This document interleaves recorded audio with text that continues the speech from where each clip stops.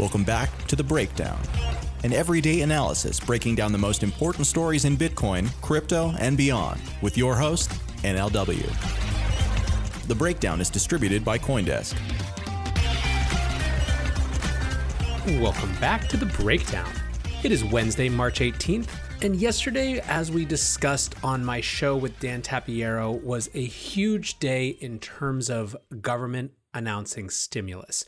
President Trump and Treasury Secretary Steve Mnuchin basically said that they wanted to go big, and that meant huge amounts of direct intervention in terms of both saving businesses as well as in terms of getting money into the hands of regular people. Now, this has had a fascinating effect of blurring previously unholy alliances when it comes to political positions. There has been huge blowbacks in terms of the idea of bailing out companies that spent a huge amount of their cash over the last few years on corporate buybacks. And for a lot of Bitcoiners, this validates a prophecy that when times got tough, we were going to turn to the government money printing machine to hopefully help.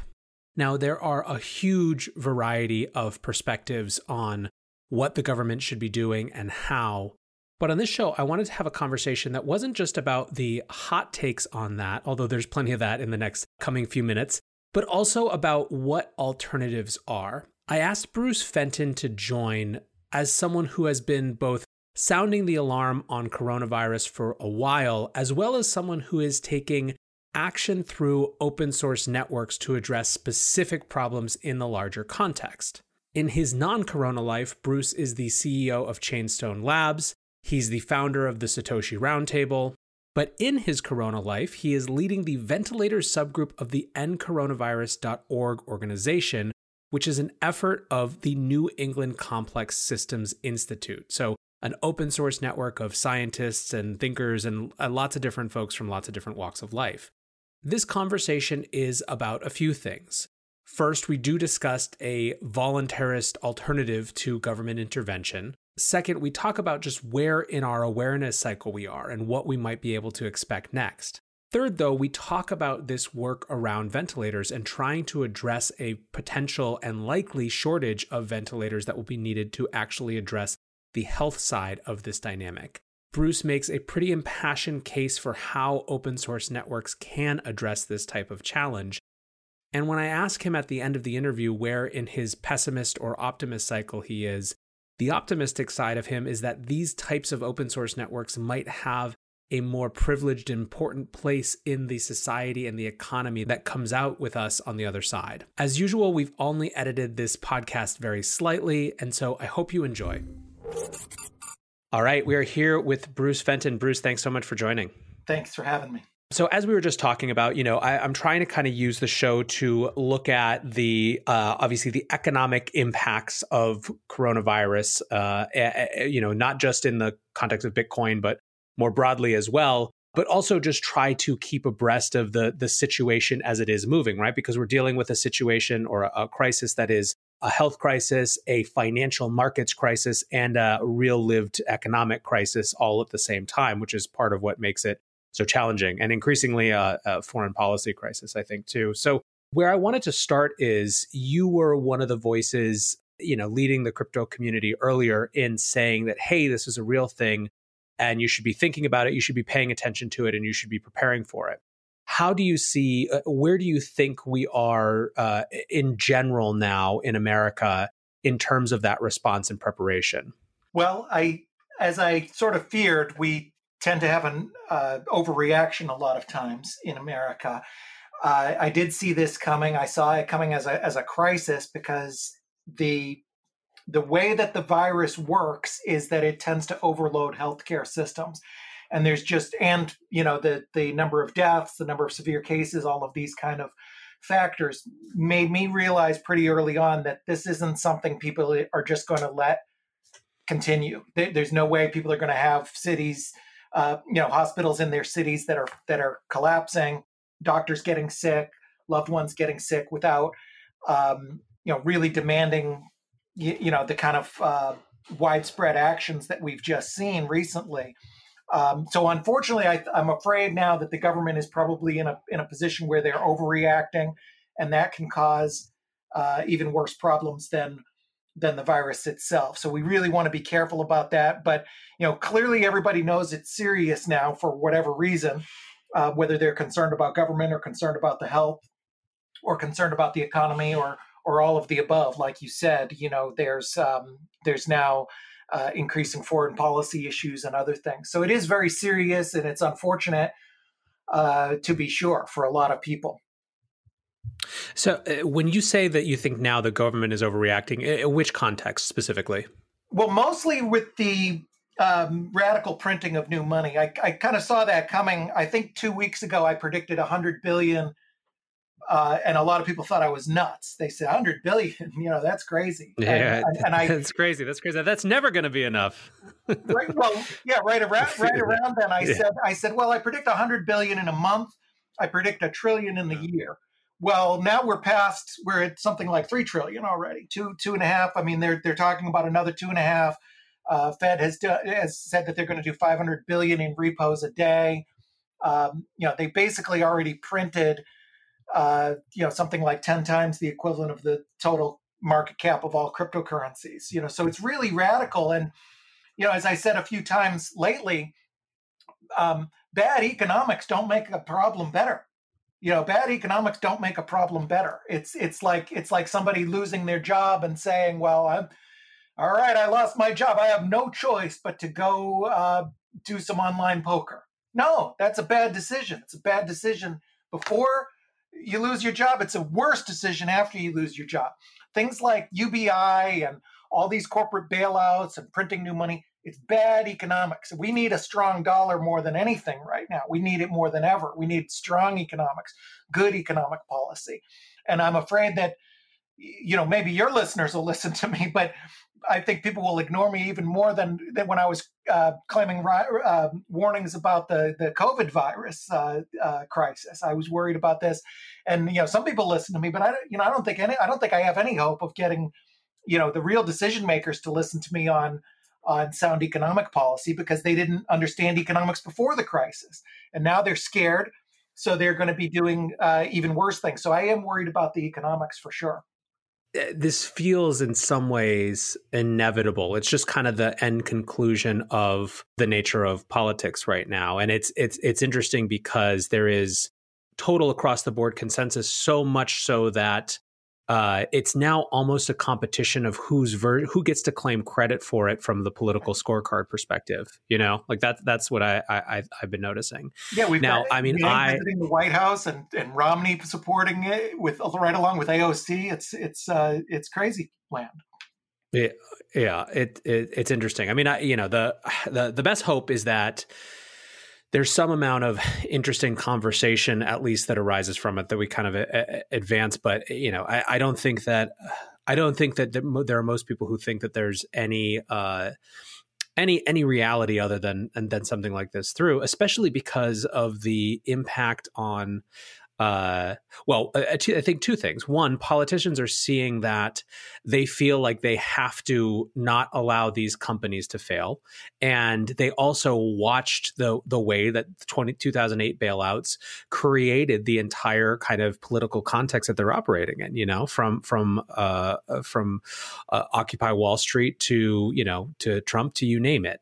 And there's no way that they can bail out businesses without feeling like they're doing something that they can claim as a bailout of Main Street as well. Right, exactly. And, we did create this moral hazard in 2008 and other times where we said, hey, if you're in trouble, the government will come and save you. And I knew the government was going to come save. And even as a free market economist type of person who is very against these, I was never in favor of it. But in the darkest days, a week ago or so, I was, there was some little piece saying, maybe the government, could help. That's sort of the bargaining stage of grief. And fortunately for me, I understand economics, so I never actually embraced those ideas. But a lot of people just don't get the economics. So in times of fear, they just scream, do something. And, the politicians right along with the companies and the citizens all think that these, bailouts, where did anyone ever get the idea that we should be doing a bailout, to say, well, Boeing's in trouble. We need to help them. Why? Why do we need to help them? And if you do need to help them, is giving them money a good idea? Why not? Why not go? If you really, it would. I still wouldn't probably support this, but if the government really wanted to help, a better way to do it would be to increase purchases. Just go and start buying things, and then you get the wheels of the economy greased. But to just give money away to either companies or even individuals is just unfortunately bad economics. So I think that there's a lot of folks who are against bailouts for corporates, but who are more open to the idea of temporary economic relief, right? Like there's a couple different problems for folks that are nervous about this. One is how is the possibility of temporary economic relief in the form of direct checks to Americans becoming permanent expectation. But the second question, I guess, is just what's the right approach to potentially 20% unemployment almost overnight, if not something like that? What are the counter policies that are just not being discussed because we've gone so quickly to this sort of direct intervention model? Right. Well, there's Thomas Sowell said, who's a great economist for those who don't know him. He said there's no good something like no good solutions. There's only trade-offs. And so there is certainly, I have no magical answer, but I do know that better economic policies would make sense.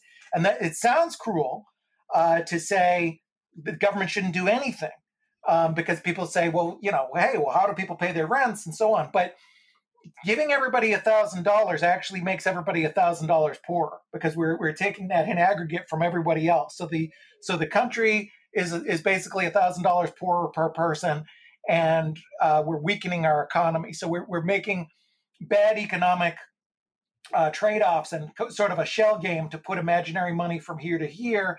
Sort of makes you feel good a little bit. And if you're on the lower end, certainly paycheck to paycheck, you're working as a busboy in a restaurant and your wages just went from $15 an hour to $0.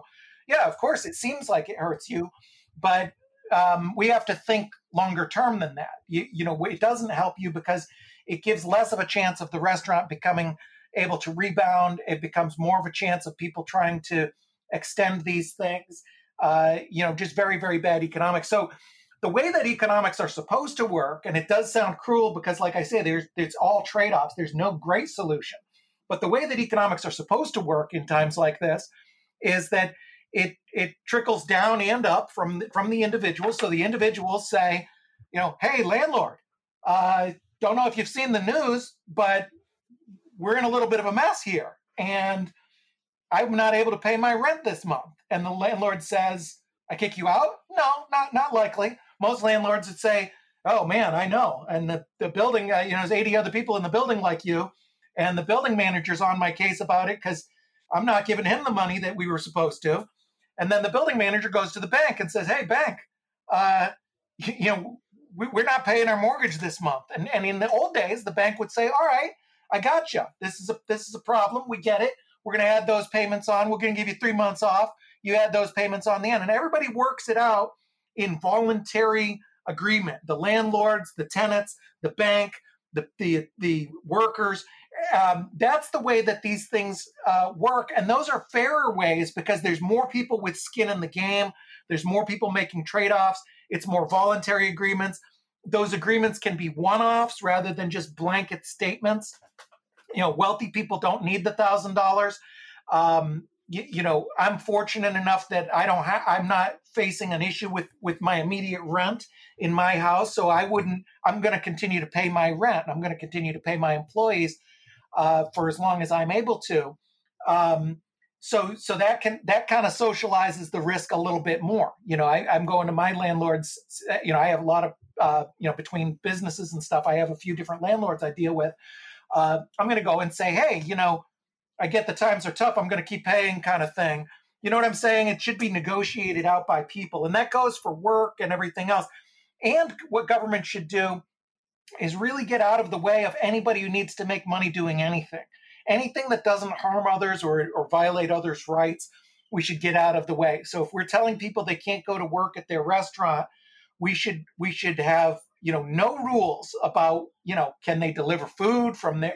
Can they make a meal outside somebody's door and, go to a large apartment and set up a table and do a food truck, whatever. Anything that people can do to make a living, government's got to get the heck out of the way, because those people need jobs. And the more people that do it, who are providing goods and services that people want, that's what's going to make the economy healthy, and that's what's going to rebuild us. Yeah, I would say that some of the most encouraging actions have been those restriction loosenings, in terms of which restaurants can deliver and things like that.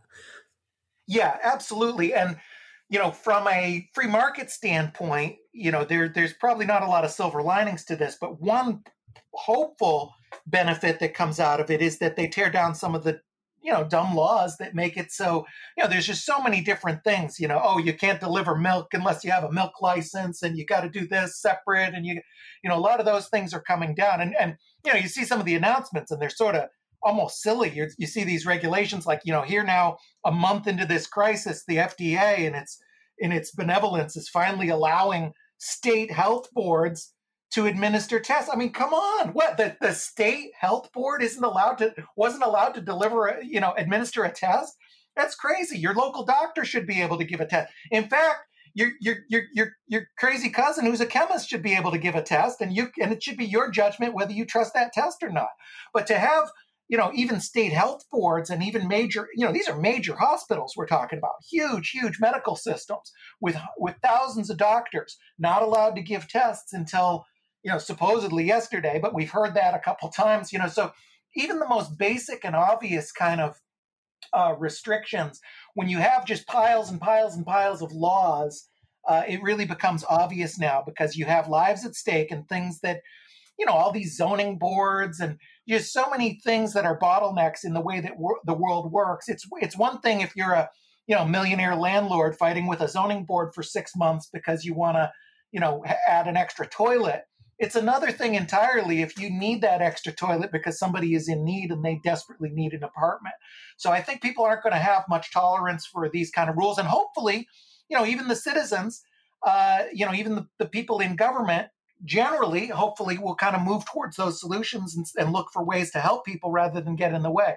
There is a couple percent of people who are bad apples and who really want authoritarianism, and they want to use this as an opportunity for that. So you really got to watch out for those people. I mean, I think this is one of the most challenging things for me with this is figuring out where in the cycle of the conversation we are, and being able to try to get people to have all the conversations at once, right? To kind of sift through their own fear and the feeling of playing catch up with their own fear, to also still have a conversation about what the right kind of limits of government intervention are. Let's hold aside any sort of monetary intervention for just a second. There is obviously a growing global trend of using data to track citizens under the guise of kind of health results, right? I think Israel today just signed a law allowing them to do this officially. Meanwhile, you've got bills around ending encryption that are kind of, this is being jammed through in Congress right now.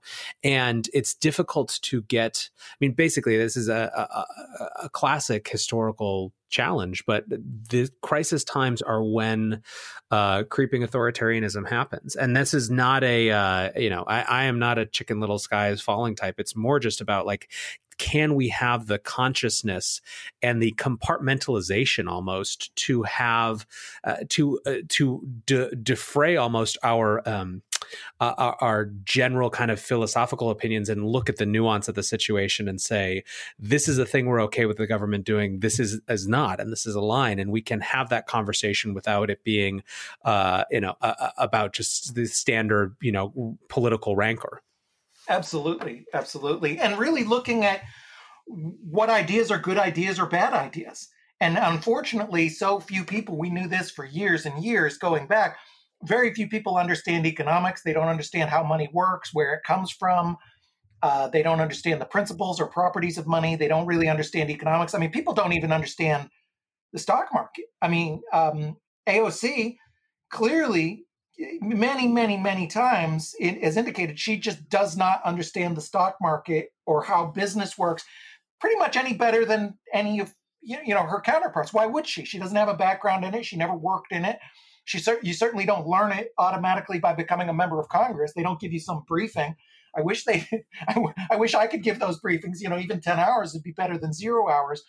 And I'm not trying to pick on her particularly. It is a time for us to all come together. But there are just bad economic policies and people who just don't get it, who are pushing for these things because they just don't know better. Their heart might be in the right place. I followed a lot of doctors and a lot of medical experts going back about 6 weeks, and I still continue to follow them.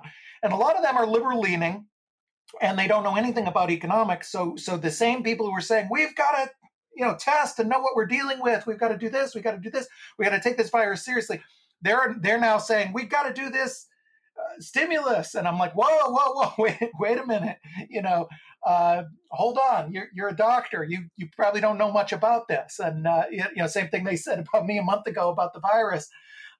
But yeah, I mean, sound economic principles make sense, and it's unfortunate people just don't know those. So I think you're going to have a lot of mania and rushing into things, and thinking about how things will work. Elizabeth Warren had a multi-point memo about what she would require if companies get bailout, and for one thing, they shouldn't even be getting the bailout. But even if you did, it's a bad idea to give the bailout. But then she adds all these restrictions. You must have this minimum wage, you must do this, and managers are required by law to do this, or they can go to jail, and blah, blah, blah. That means that you're going to have a nanny state micromanaging so you have a bad decision given to generally bad businesses, because these are typically businesses who squandered their cash on buybacks. So you're taking our money in a bad economic decision, giving it to bad businesses, and then saddling them with bad management ideas on top of that. It's just a pure recipe for failure, unfortunately. Yeah, buybacks, by the way, I are absolutely going to be this crisis too big to fail type of rallying cry. You're seeing it from everyone. I think Vortex, for those of you who follow him on crypto Twitter, retweeted AOC yesterday, and he said, "You want to know how crazy a time it is? I agree with AOC on something," and it was about buybacks. So I think that's one of the interesting dimensions of this conversation that's starting to come up now as well. But Bruce, so one of the things that that you mentioned in terms of things that government can do is where it can reduce restrictions in certain ways, and that I think is a nice segue into the ventilator question. So you've kind of, it seems to me, transitioned from signaling the warning signs to trying to more precisely and kind of surgically go after problems that you're anticipating and that others are anticipating coming forward. So tell me about the kind of ventilator project that has seen kind of an explosion of interest over the last 24 hours or so. Yeah, that's exactly right. I did sort of shift, a week ago, or I don't know, probably just a few days. It seems like a week. There's no need to call alarm anymore. And there's a lot more qualified people than me talking about the virus itself. I was talking about it really, really early. I put hashtag COVID19 on my tweets because it was so rare. People were following that hashtag. A few of them in our community, Balaji, Ryan Selkis, and a few others. But now everybody knows about it. Now that COVID-19 is not a topic anymore. It's just subtopics of the topic. And so I'm going to probably talk about it less. Although I would, for those still following the virus itself, I would exercise a lot of caution. There's now a lot more people with a vested interest in shaping a narrative. So I don't really trust data anymore. I was always skeptical of it, but you got to be even more skeptical now because there are people using this as an opportunity to do bad things. But I did try and figure out something I could do to help, which was looking at this ventilator issue. And I simultaneously heard two things. One is we need a lot more ventilators and the manufacturers aren't even really up to capacity. And two, there are ways to make ventilators from you can kind of patch together solutions. There's open source ventilators. They've been used in other countries. There's a lot of doctors, even in modern hospitals, where they've doubled up ventilators. And there's stories of people making 3D parts and things like that. So I said, well, hey, there's something. I don't know anything about ventilators, but I do know about open source, and I know the power of open source. And I was already in this group, New England Complex Systems Institute, which is a very decentralized, it feels like a Bitcoin or an Ethereum project. It's just a whole bunch of people jumping in, doing their thing, and you get some real brilliant people, and they start their own teams and that kind of thing. So I asked the head of that if what he thought about the ventilators. He says, sure, go for it. Typical open source kind of decentralized fashion. Just go ahead, be a leader. And so I wrote an article about it, and very, very quickly we got a lot of response, and which is great. It's great for me also because I'm really looking forward to kind of turning it over to other people. Not that I want to abdicate responsibility, but it's just, I don't even know that much about ventilators. I just try and create an environment that people can, I think I did have confidence enough in myself that I know enough about open source from Bitcoin and other projects that I could foster an environment that helps with that. I've been out in Bitcoin saying, hey, be a leader. That famous line Gavin Andreessen said, probably 6 years ago, hey, don't wait for permission, just go do it. So I figure I could do that. And so far that's worked. And so, we've got some really good team leaders and other people. There's some very experienced medical doctors and, credentialed people who've dealt with regulatory approvals and issues like that. There's practitioners, designers, medical device people. So we've developed a pretty good group of sub-teams, and people are able to volunteer and help in the way that they can. We have everything from, just people with a 3D printer at home who are saying, hey, I don't know anything about ventilators, but I can print a part if you want, to people saying, hey, I was head FDA liaison for XYZ giant biomed company for years. I can tell you exactly what we need on the specs. We've got just today there was doctors giving specs saying, here's what you need. Here's what it needs to basically be legal and safe. And then we got lawyers working on, going to FDA or other authorities in other countries. This is a global effort, and saying, hey, we need emergency approval to do this. In practice, it really is driven by the medical professionals and the doctors. Pretty much doctors. One of the ER docs, and I'm not a lawyer, and this isn't legal advice, and it really depends on what country you are. But one of the ER docs said, hey, look, we're going to do what we do to save lives, and we're going to use this. We're going to use what we need to use. And I think he's mainly talking about, when they 3D manufacture a part, or they jury rig two hoses together to make it serve two people instead of one person. Those kind of solutions are something that we're seeing right now. And hopefully a combination of all of this, and again, a main effort pressuring the regular manufacturers, if we can help them get capacity up. And I've gone to several manufacturers and I say, hey, you've got an opportunity now here that you have activists willing to help you. Is there any regulatory issue that you want torn down? Is there, some 60-day waiting period requirement for a new factory certification, something like that we can get torn down? Because if somebody is already a legal, compliant manufacturer of ventilators, they're the best position. They're by far the best position to say, hey, I've got this factory. I can now expand the factory. Maybe there's a factory down the street that makes car hoses or car vacuums or something, and we can retool the vacuum factory to make ventilators because 50% of the equipment is the same. So those are the kind of things we're working on. I don't know what results we'll have. It's certainly, I'm optimistic based on the number and quality of people that have jumped into this and the publicity we've gotten so far. So maybe that's just some little piece that we can do. And there's a lot of interesting things like this that people can do on their own. Yeah, that's what I was going to ask. So basically you saw this scenario where one of the particular acute likely issues is this particular medical part that was, likely to have a shortage. And the response was kind of dealing 360 with it, right? Like a news story blew up over the last couple of days about 3D printing, but that doesn't take into account all of the regulatory issues, all the legal issues, all the patent issues, like these things that are not grinding to a halt, even if it maybe feels like they should in some way.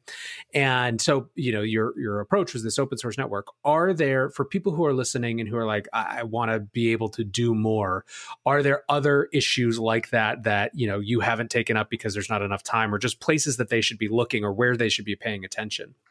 I think, one thing I was going to do, I should probably do, I was going to do like a Q&A or an AMA or something. Just say, tell me your skills and I'll tell you how you can help. That's something I'm pretty good at.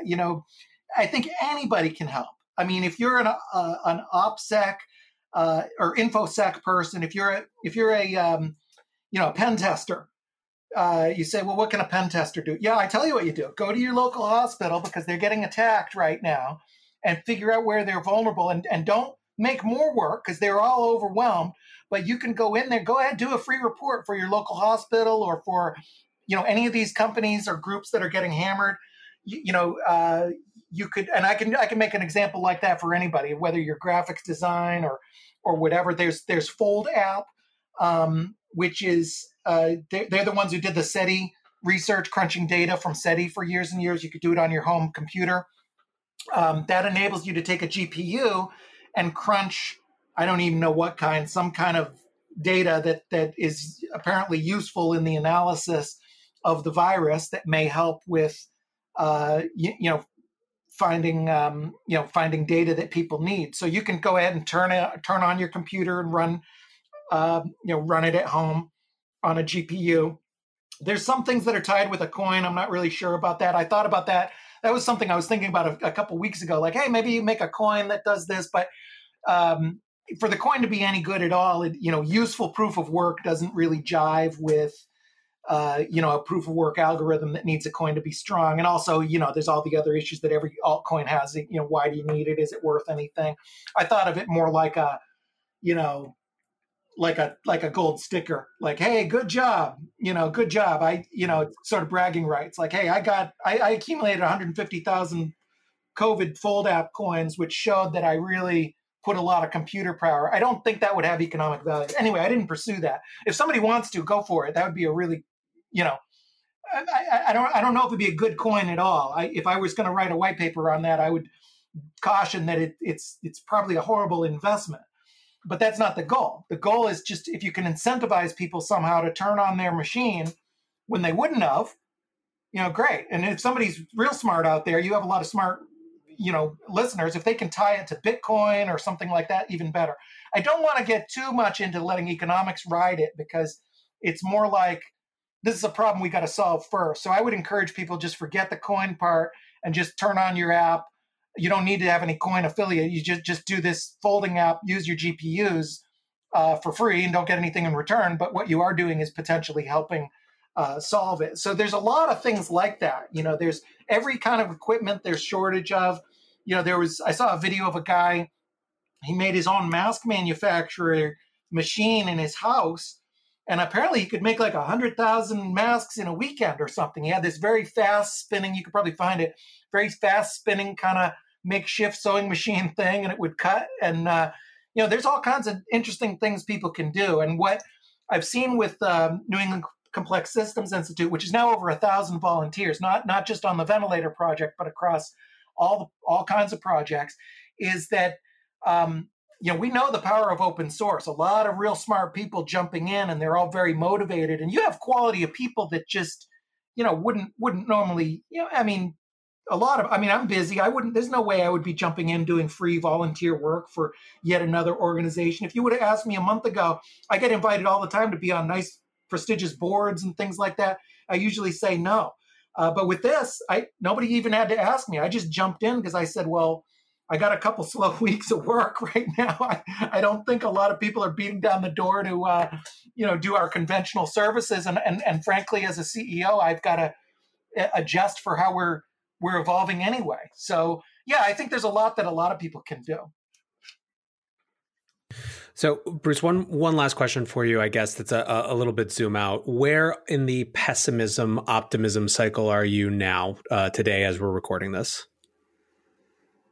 Tough to say. I a little of both. I want to be positive, but also realistic. The realistic part is that we are in a real unprecedented economic mess, and the stoppage is going to cause things to grind to a halt, which may be hard to restart. Airlines, tourism, restaurants, as you mentioned, these are 20% of our jobs, and that's a big, big deal. And a lot of people, I think, are going to have a rude awakening to how the economy actually works. We need everybody. We need the people working as waiters and waitresses, because everything is helped by this overall economic movement. So I'm very concerned about that, and that is very, that creates a lot of pessimism. And I don't think the market's even reflected it yet. And I think that the bad decisions by ours and other governments to print new money is going to be economically disastrous. Maybe to the point where it's so bad it doesn't, kind of everything suffers. There's some arguments say, oh, this could be good for Bitcoin. Yeah, sort of. I hope so. I actually bought some more Bitcoin today, but it's when it's real bad, it's not good for anybody. I mean, nobody wants to be a Bitcoin holder if half their city is out of work. I mean, look what happened to Detroit. When things implode, it's bad. On the positive side, hopefully the people have sort of overreacted. And you say, wow, there's this panic. It's bad, but these things do pass. The Spanish flu passed. There's been quarantines of mass quarantines of people many times in history. I used the example of the Blitz in World War II, where 2 million people in London lost their homes, or in the UK lost their homes. 40,000 died, and I think 40 to 100,000 were injured. You had these 9/11 scale bombings again and again and again. So people get through stuff. And typically when a war is over or a major crisis is over, the economy just booms. So we could be in for a great decade. We could be in for a great decade where old broken systems and weak ideas and companies and economic plans and politicians are irrelevant, and a new breed of smarter, more logical people and policies take place. Businesses go back to the good old basics of providing goods and services that people want, and maybe new paradigms and new systems in Bitcoin and healthcare and decentralization and these kind of things, do well. That's my optimistic hope. Humans are strong. Humans are hard to kill. I try and listen to everything, even conspiracy theorists who think the whole thing's fake. I think it's wise to listen to everybody, because you want to have good data, and there are people who will lie. And it does look, to a conspiracy theorist, this looks a lot like a big giant psyop. I don't think so, because for the simple reason that even if it was, whoever created it wouldn't be able to control it. Nobody can control or predict something this complex. So if it was some, sinister plot, it would be kind of the equivalent of like, hey, I'm going to, burn down my whole block because I want to burn one set of papers in one person's office. It wouldn't be a good plan. So in any event, I don't think that somebody created this or this was intentional. I think a lot of the fuel behind it is people with bad motivations. But either way, it's out of their hands now. It's a big, complex thing, and it's in the world's hands. And the world, I think, may make a lot of mistakes, but generally we're going to gravitate towards what's true. We're going to find the truth in an age of internet. Even if there's censorship or stuff, we're going to figure out what's true, and we're going to figure out solutions to whatever it is. And then human ingenuity, good old-fashioned economic principles are going to come to the forefront. So, hopefully the bad period that we're in isn't as bad as a lot of people are talking about. People are already kind of saying, a year. Hopefully we can keep this much shorter and get good diagnostics, and keep this to a short period, and then come out of this much, much stronger than ever. That's my hope. It's a hope I share. Well, thank you, Bruce, so much for taking a little time today. I know everyone who's listening appreciates it, and we'll keep checking in with you as things progress. Thank you, and thanks for all you do. We've talked a lot about the Bitcoin price response to the coronavirus crisis. We've discussed it as recently as yesterday in the context of what this new era of helicopter money might mean for a non-debasable asset like Bitcoin. We talked about it last week with Preston Pish around the idea of a coming bond crisis and a currency crisis that might ensue. What we haven't talked about as much is the idea of a shift from centralized to decentralized systems more broadly. Times of crisis tend to lead to consolidation of power at the center. Yet at the same time, as we're seeing in America, the response has to be inherently decentralized and a cooperation between central actors and decentralized actors to make this work. The massive campaigns to get people to take individual voluntary action to support the health outcomes, not just of themselves, but of those around them, is a great example of this. I don't know how this ends, but I do know that flexing and growing and developing this open source model and muscle feels important and relevant for the times that we'll face even once we've conquered the coronavirus or gotten it under control. So I hope you enjoyed this episode, guys. We will be back not tomorrow. Tomorrow we're off, but we'll be back on Friday for another episode of The Breakdown. Until then, peace.